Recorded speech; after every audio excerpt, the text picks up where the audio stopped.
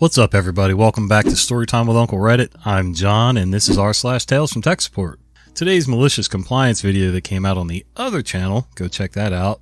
Link will be down below. Yeah, today's video, I look like a freaking hairy Oompa Loompa in that video. Somehow I got my saturation way off, and yeah, I'm Irish. I'll never be that tan. So anyway, this looks a little better, a little more clear. Oh, dear Lord, I forgot something. I know some of you guys care, some don't. The machine doesn't work. It must be the 14 years without issues code's fault. Hi, this is my first post. I have a headache and English isn't my first language, so I apologize in advance for any mistakes. For a bit of context, I've been working as junior programmer/technician in a company that specializes in industrial automation for the past 8-ish months. Basically, I program and troubleshoot PLCs of industrial machines. Also, this is my first job ever, part-time while studying. The company is family-owned. My boss is the senior programmer. His son is who assembles all the electrical boards. His niece is who runs all the administrative stuff. And there's another guy and myself who also program, hired at the same time, both juniors. Today at 1400, I found out my boss forgot to tell me that there are 2 men coming from Company A with an X-brand PLC, so I can upload the latest version of the code to it because the current one isn't working. Oh, and they're coming from another province, 5 or so hours away, so quite the trip. Oh, and my boss isn't here. He's away somewhere. Now, I don't know what Company A is or does. I've never used X-brand PLC before, so I don't know which software and cable I need, and I don't know the work order number, so I don't even know which code to upload. Therefore, I text my boss asking some of this stuff, and before he even reads it, they're here. Hi, nice to meet you. And they start blabbing off about problems with the machine, and the old PLC, and the new one, and mind you, I don't even know what the machine is or does. Well, my boss clarified some things, other ones I figured out on my own. I make a backup of the code currently uploaded just in case, and when I go to upload the latest version, I find out it's the same that's uploaded. Huh, strange. How long has it not been working? Oh, it worked fine with the old PLC, but 2 of its outputs are fried, so we put this new one in and it won't work. Did you do any changes to the code in the old PLC that we don't know about? Maybe my latest version isn't the latest? No, we never touch code. Well, for how long did the old PLC with this very same code work? Since 2008. And that's where I concluded that it couldn't, in fact, be a software problem, and that they probably have a problem somewhere else. So they left as they came, without solving anything, but 2 hours later.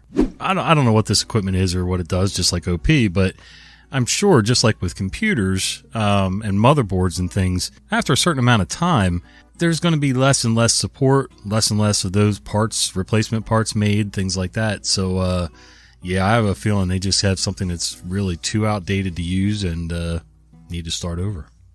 Maybe. I don't know. Guessing. The joys of Ethernet.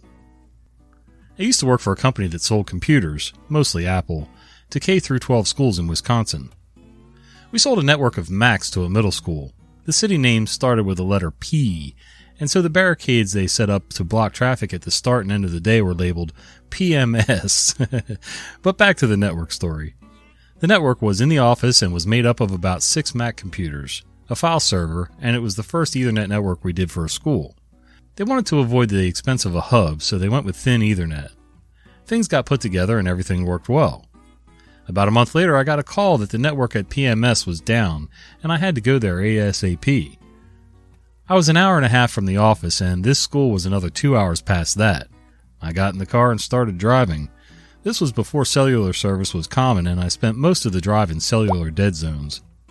I decided it would be a good idea to have a few extra parts with me when I got there. But where to stop and get them in rural Wisconsin? I did find a Radio Shack, and they had BNC connectors, BNC-T connectors, but no BNC terminators, so I also bought some resistors so I could make my own terminators. I got to the school and started troubleshooting the network.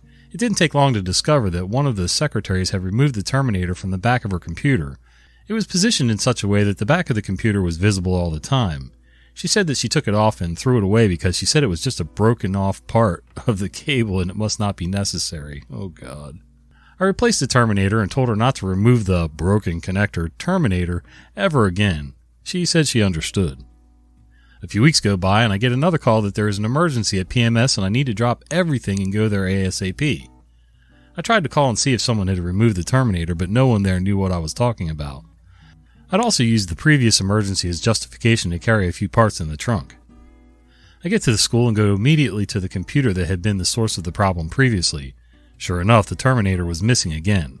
The secretary told me again that she didn't see why this little plug was needed, as it didn't go to another computer. I ignored her question and asked her how she was feeling. She told me she felt fine. I asked if she didn't feel a little lightheaded, dizzy, woozy. She kept saying she felt fine and wanted to know why I kept asking. I told her that the network was called Ethernet, and that they used special cables that used ether to insulate the wires. Ether. Oh my god. The little cap she kept removing allowed the ether to escape, and this could cause her to lose consciousness. Here we go. See, it does not. She was shocked that the network would use something as dangerous as ether in a school setting, but she never removed the terminator again. I totally wasn't getting that when I read the title. Oh my god, that's fantastic. Okay, it's like you go buy a new car and you see something that you've never used before, you don't know that you'll ever use it, so let's just pluck it off the car. Why not? You don't know what it does. You don't know what it is. Why touch it? Especially a second time after being told that it's important, don't touch it, and that you understood. Oh, and this lady was working around children. Great. Missing mouse balls in school. I used to work for a computer reseller, and we specialized in K-12 schools in Wisconsin. Oh, same guy. This was back in the late 1980s and early 1990s. We sold Apple products primarily. I had a call from a customer. He had a lab in a school for 7th through 9th graders. He started by telling me he wasn't trying to be obscene or anything like that, but students had started stealing the balls out of the mice. They were coated with a rubber-like substance and the kids thought they would bounce, but they didn't bounce as the ball was actually metal. I made a few comments about how this sounded very inappropriate and acting offended by his talk about balls. He kept trying to convince me it was computer mice and not real mice. I finally admitted I'd been having some fun making fun of him. I then asked him if they were large or small balls. I then asked him if they were large or small balls. He hung up on me and wouldn't take my calls. Got him! I had to have my boss call me and explain that Apple had different color mouse balls and they were different sizes. I really did need to know which color and size had been taken. I also encouraged him to not glue the retaining ring to the mouse because mice would build up dust that clogged the rollers. If the balls were glued in, it made it impossible to clean the mouse balls and rollers. This was long before the advent of optical mice. I am so immature. I'm like a 12-year-old mouse balls. Yeah, I remember dealing with those, man. And having kids and pets, makes for a kind of a dusty house. No matter how much you clean and try to keep on top of it, your house is always going to be dustier and full of hair more than the average house. And when you have a mouse that has a roller ball in it, that stuff's going to collect after a while. Plus the normal, dead skin flakes and whatever, the lint coming off the surface of your mouse pad, things like that. So, yeah, I remember cleaning the rubber surface of the balls and then taking a Q-tip and some alcohol and cleaning the rollers off, getting whatever gunk was on them off. Probably had to do that once every couple months. Man, I am so glad for not only optical mice, but wireless optical mice. Password woes.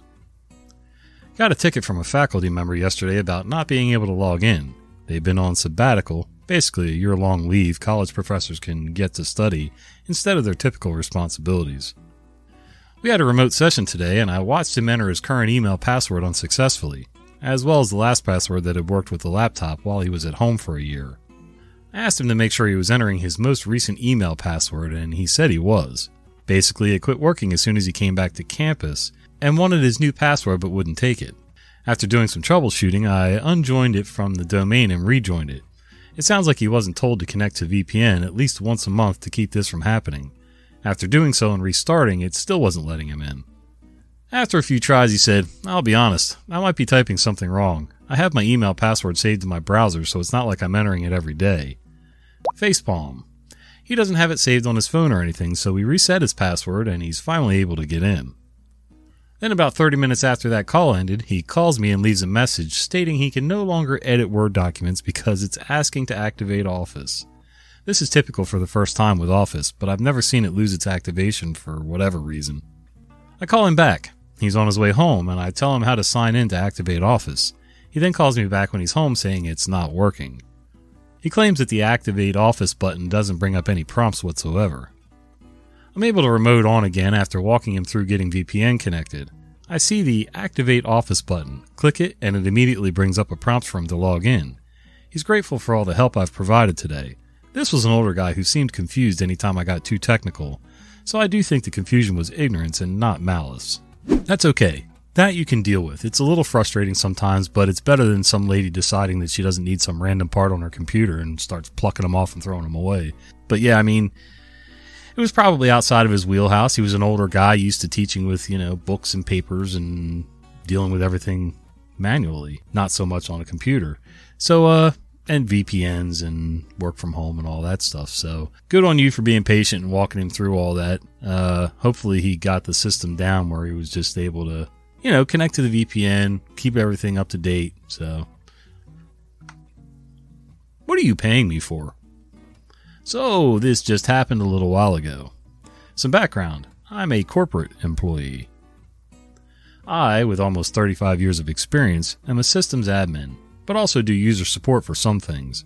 For the American arm of an international company, in the US we have 3 manufacturing plants plus a separate US headquarters. My chain of command is me, manager/admin, department director, then US CFO, then US president. Huh? Oh, US company president. I'm not really sure if any of that is important, actually. The VP of production has 0 supervisory authority over me, but he really wants to think that he does. VP decided to get involved in an IT issue that got pushed to a lower priority. Install some software on a computer for a user that usually leaves his computer off. While VP obviously did not care why and attempted to not ask why, that request got demoted, but still demanded that I hunt the guy down inside of a 19,000 square foot production facility and install this software. So when I started to explain to him that I have much more pressing issues I must address and that he can call me later today, his computer is off right now. VP says, "I don't want to hear that," in a heavy Japanese accent. I replied with, "Well, they don't pay me to lie to you, and even if they did, I still wouldn't, so I don't need to care about what you don't want to hear." About 20 minutes later, the CFO calls me, asks what's going on. I explained the above to him and we laughed. Just a couple minutes ago, an email from the CFO came in, with me CC'd to the VP, to this effect. Richie does not get involved in what other people don't want to hear, and he prioritizes his workload as he sees fit. Even I know this, so please familiarize yourself. That feels good, man. The software install will wait until tomorrow. I have a print server I have to rebuild. Yeah, even some bosses need to know their place. If that's not under your jurisdiction, then shut up. Don't try to throw your weight around and just make things worse, When I worked in the cabinet shop, we had a shop supervisor, then we had an office manager inside the office, and then we had the big boss. Then we had some field guys who were in charge of their stuff out in the field. Well, the office manager was sort of in charge of the overall stuff around the company, but she wasn't to come directly to anybody, any employees, and tell them specifically what to start working on or what to change to or anything like that. She had no authority in that area. It either had to be our shop supervisor. Now, she could go to the shop supervisor and say, "Look, this other job's going to take priority," and then he tells us that's fine. Or the big boss comes to us or whatever. But one day she came storming out into the shop, and even over the table saw that I was working on, I could hear those heels go click-clock, click-clock, click-clock. And she started yelling at 2 or 3 of the guys saying, "You need to work on so-and-so's job." No, we were told to work on this job. If you got something different, you need to go to him, because otherwise you're just going to screw up everything out here in the shop. And, finally the big boss had to tell her to settle down and stay out of the shop. Why, oh why? It's been a while since I posted, but sometimes something happens that just can't be ignored. I work at a large university in the U.S., one of the top universities, in fact. That doesn't mean that the students, staff, or faculty are any more computer literate than any other clueless users. Why, oh why do they do this? One of my pet peeves is someone buying a Fruitbook computer and not knowing how to use the darn thing, and then assuming IT will teach them how to use it. Not our job. We will help you get connected to the university's network, but after that, you're on your own. Recently, I took a call from someone in a residence hall trying to connect his Fruitbook to the network with an Ethernet cable. Now, even though this is a top 5 university, the Wi-Fi network really sucks in some places, so connecting with an Ethernet cable is the way to go. Only graduate housing is allowed to have a router, alleviating the problem somewhat. Undergrads are stuck with dealing with the Wi-Fi or plugging in an Ethernet cable. English was not this person's first language, but I don't have a problem with that. I once connected a Chinese language iPhone to our Wi-Fi network. It sometimes takes a try or two to get across what I want him to do, but between the two of us we managed. At least until it comes time to accept the network certificate. So after 20 minutes, we're down to the last item. Would have taken half that time if not for the fact he was not familiar with the Fruitbook. So it's been a frustrating 20 minutes for both of us. Me. Now you'll be asked to accept the network certificate. Click yes. Him. I clicked no. Me. Mutes the phone, screams internally, bangs head on desk. I unmute the phone and say in a calm, measured voice, "Okay, let's go back to step blah blah blah."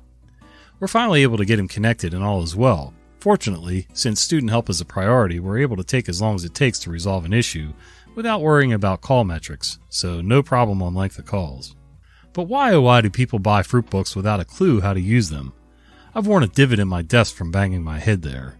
I sort of get it. It's fine to buy one of those computers if you don't know how to use it. I mean, you gotta learn how to use it somehow. But when you're in the middle of college and stuff, that's really a bad time to try to learn that stuff. If you're doing classes or something for work, go with what you know, if you're allowed. If it's a company mandated or a school mandated thing that you must have the Fruitbook, then you got to do what you got to do. But you also need to figure out how to, get some sort of lessons from somebody. IT's not the place. You've been listening to Storytime with Uncle Reddit. If you enjoy this content, be sure to follow my podcast. I upload new episodes at least 3 times a week.